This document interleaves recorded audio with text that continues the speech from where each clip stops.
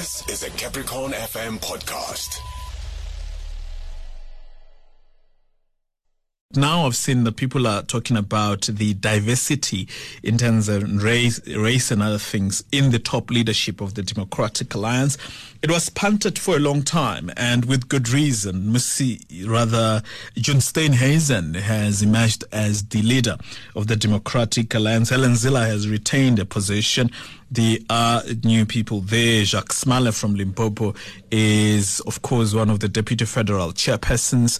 And so those are some of the changes. It was said for a while now that the expectations was Mbalini Ntuli would lose in her challenge. But what did she achieve in that challenge? I watched her in an interview last night, and some, of course, will say she worked very hard, fought very hard, and challenged the status quo. I read John Steenhuisen's victory statement. He was saying at least she has enforced and entrenched the idea in the Democratic Alliance that leadership is not confirmed, and that's not the word that was used, but to that end, that it is contested there in the Democratic Alliance. Some will say those words were used for Kgalema Motlanthe at some point. Was it Mangaung where he contested despite it being a little obvious that he was not likely to win, but at the very least it was to say the principle of contestation. Well, there's that and other things. So let's look at this broadly. We've got Professor Tinyiko Maluleke as our political analyst this evening. Prof, good evening. Welcome to Progressive Talk. Good evening, Ngamula. Good evening to the listeners of Capricorn FM. Good evening indeed, Prof. Well, it was said for a long time, it's not surprising in this case, when you're looking at the Democratic Alliance leadership contest, John Steenhuisen has emerged as the victor there. What do you make of that? Well, rightly observed. Indeed, we all expected him to win. It would have been a real shock if he didn't win.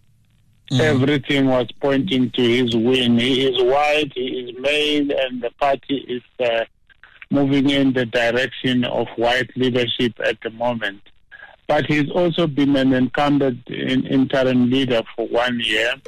He is in the good books of Federal Chair Helen Zille, and so his election completes the plan. We're not sure what the plan is, but we are beginning to see the shape and form of it in terms of the new leadership that has been elected now. Having said that, I think we should also appreciate Mbalini Ntuli and congratulate her for trying the impossible.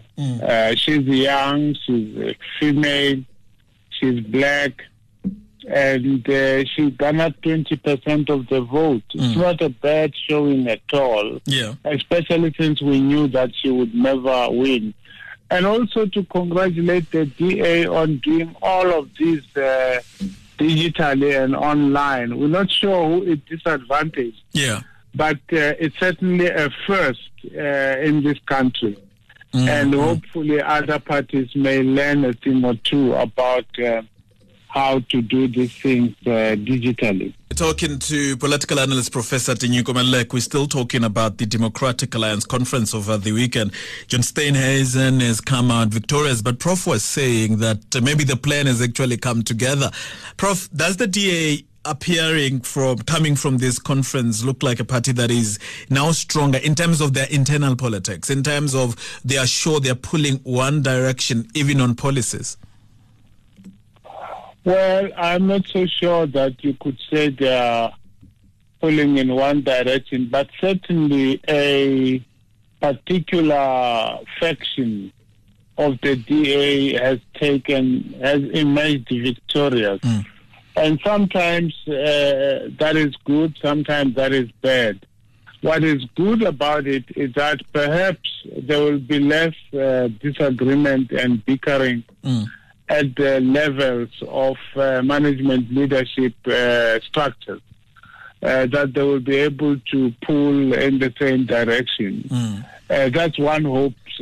That's what one hopes happen. What is bad about it is that clearly the other people in the party who think differently are still inside the party.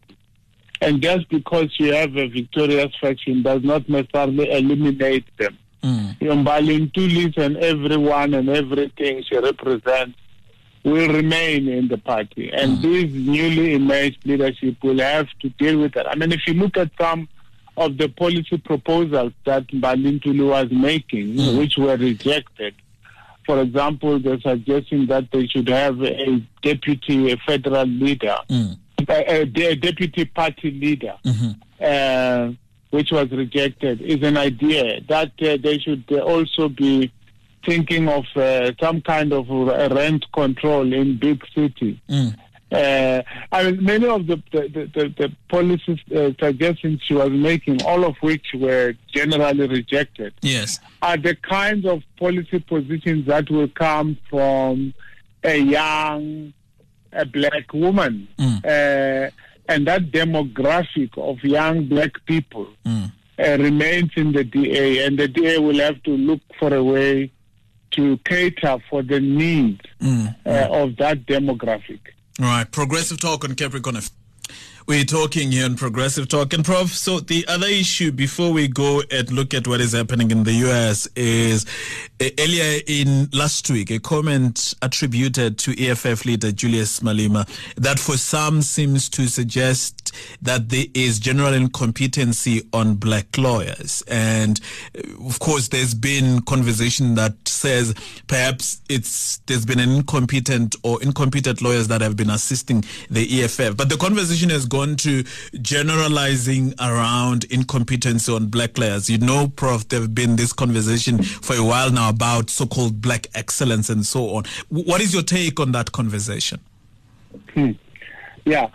You know, perhaps I will not take even half a minute. I just wanted to round off our discussion about the DA. Oh, sure. Yeah. Yeah. You know what the DA now has given up on ever becoming a majority party, it seems to me. Yeah. And they've now given up competing with the ANC. They would rather compete with the FF Plus.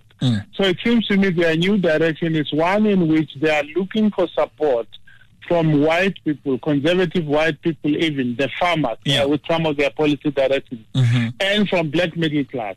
So the new DA would like to see the black middle class, white, conservative white, these very powerful, economically active, rich demographic of people in South Africa. That's who they are looking for. And they think if we get that support, we should be able to influence things, even if we are not a majority party. Anyway, that it seems to me that's their direction. Yes. Now, and thank you for bringing in that point, Prof, and wrapping up that conversation that well as well. Appreciate that. Yeah. Thank you. Yeah. Mr. Malema. Now, you know, when I listen to what he actually said, it seems to me that he was thinking that he is responding to an accusation.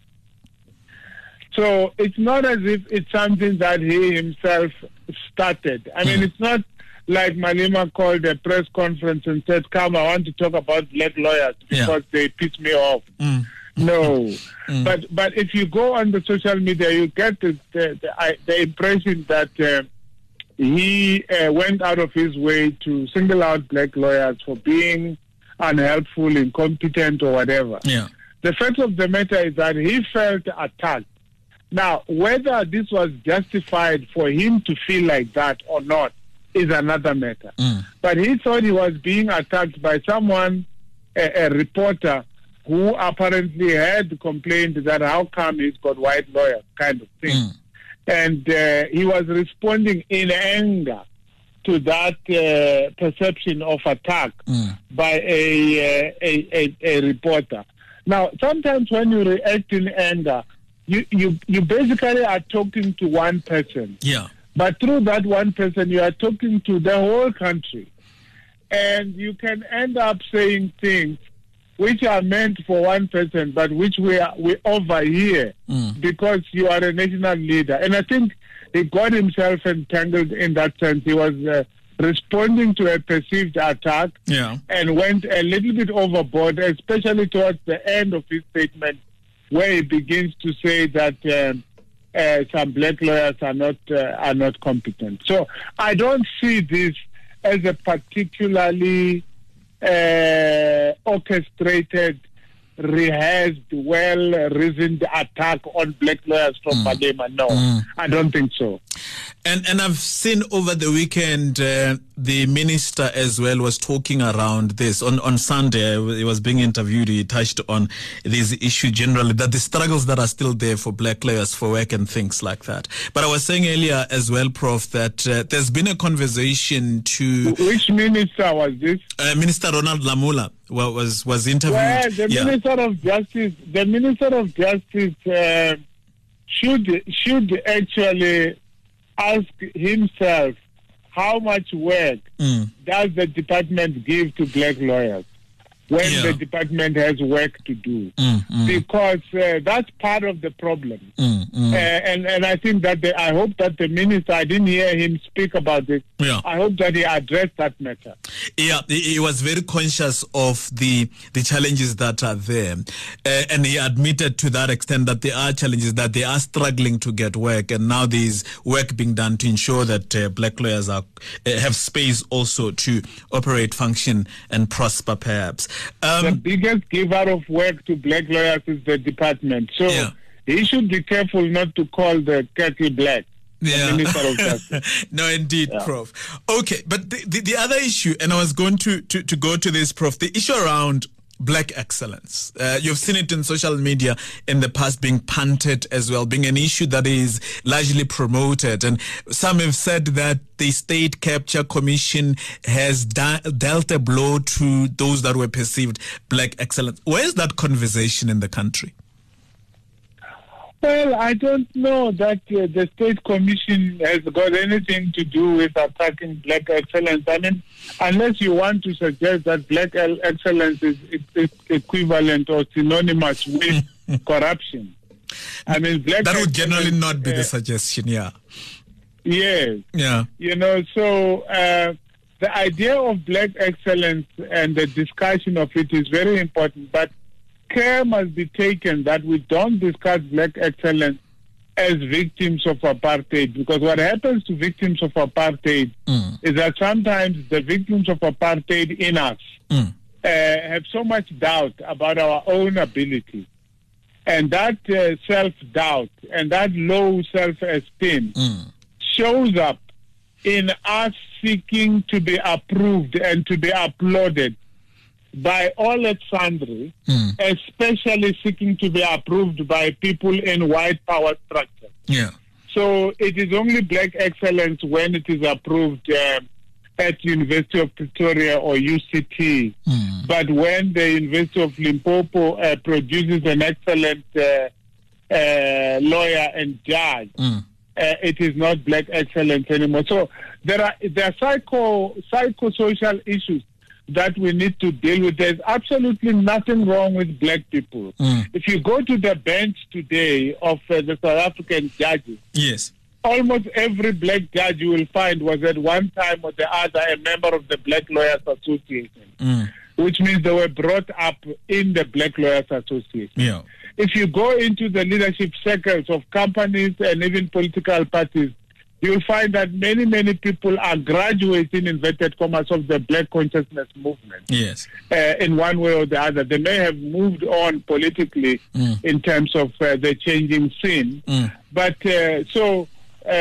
black excellence is there for everyone to see. Look at the bench. Look at the people at the helm of powerful institutions in this country. So I really don't know that we ought to have any sense of niggling doubt about whether black can or cannot be excellent. All right. And let me take you to other shores, Prof. I know you've spent some very good times in the US of A. There are elections in the next 48 hours. What is your reading of the situation? Hey, I will tell you what my hopes are and what my fears are. Yes. My hope, of course, is that Donald Trump is not returned to office. because in many ways Donald Trump has been a disaster and a caricature of whatever it is that the Republican Party stands for. He's the man who has called African countries asshole countries. And he is a man who has failed dismally to lead his country during the coronavirus pandemic, resulting in the highest number of infections in the world and the highest load of deaths for any single country. So there is every reason, and he has never been able to recover from Barack Obama. He spent his first year blaming Barack Obama for everything that went wrong. Yeah. So my hope is that he is not returned, but that's just my hope. You had a niggling fear there. I have a niggling fear. Now, Joe Biden is a veteran politician of more than 40 years. So there is nothing new for him. His age is a bit worrisome. He's almost 80. So if he gets elected, he will be the oldest ever to get elected at that age. And one hopes that he is able to withstand the rigors of that office, because what you will notice in these offices is that people go in looking young and bright, and they come out looking old and dull. He is already old and dull, so I don't know if he will be able to stand it. But between you and me, and this is my real fear, yes, as an African, as an outsider to the U.S., what is the real difference between Joe Biden and Donald Trump? The only difference between them is that the one is a caricature and the other one is a symbol of the same. So Joe Biden is not going to bring a whole world of difference to us. He's not going to stop the wars that the USA is fighting all over the world. He's not going to stop competing with China. He will just do it a little bit more subtly than Donald Trump has done. Now, I was in the U.S. 2 weeks or 3 weeks after Donald Trump has just been elected the first time around. And I went around looking for a single American. I even wrote about it in an article. Went around looking for Americans who voted for Donald Trump. Everywhere I went, I used to ask people, did you vote for Trump? And I could not find a single person who voted for Trump. And I was there for 2 weeks. Everybody said, I didn't vote for Trump. And I came back wondering who voted for Trump. So I don't trust the American voter. I see what you're suggesting. I really don't trust the American voter. The American voter can disappoint us again and vote Donald Trump again. So I will wait. When Donald Trump won, the American embassy here in Pretoria invited me and many others for breakfast to hear the announcements, because the time difference is that by midnight in the USA, it's breakfast time here in South Africa. We gathered there, all hopeful, only to learn that Donald Trump had won. We didn't even finish our breakfast. Prof, I have to let you go. Thank you very much. Have a wonderful evening. Thank you. All right, that's Professor Tinyiko Maluleke there talking to us there. Quite an experience he has on the American issues. That was a Capricorn FM podcast. For more podcasts, visit capricornfm.co.za.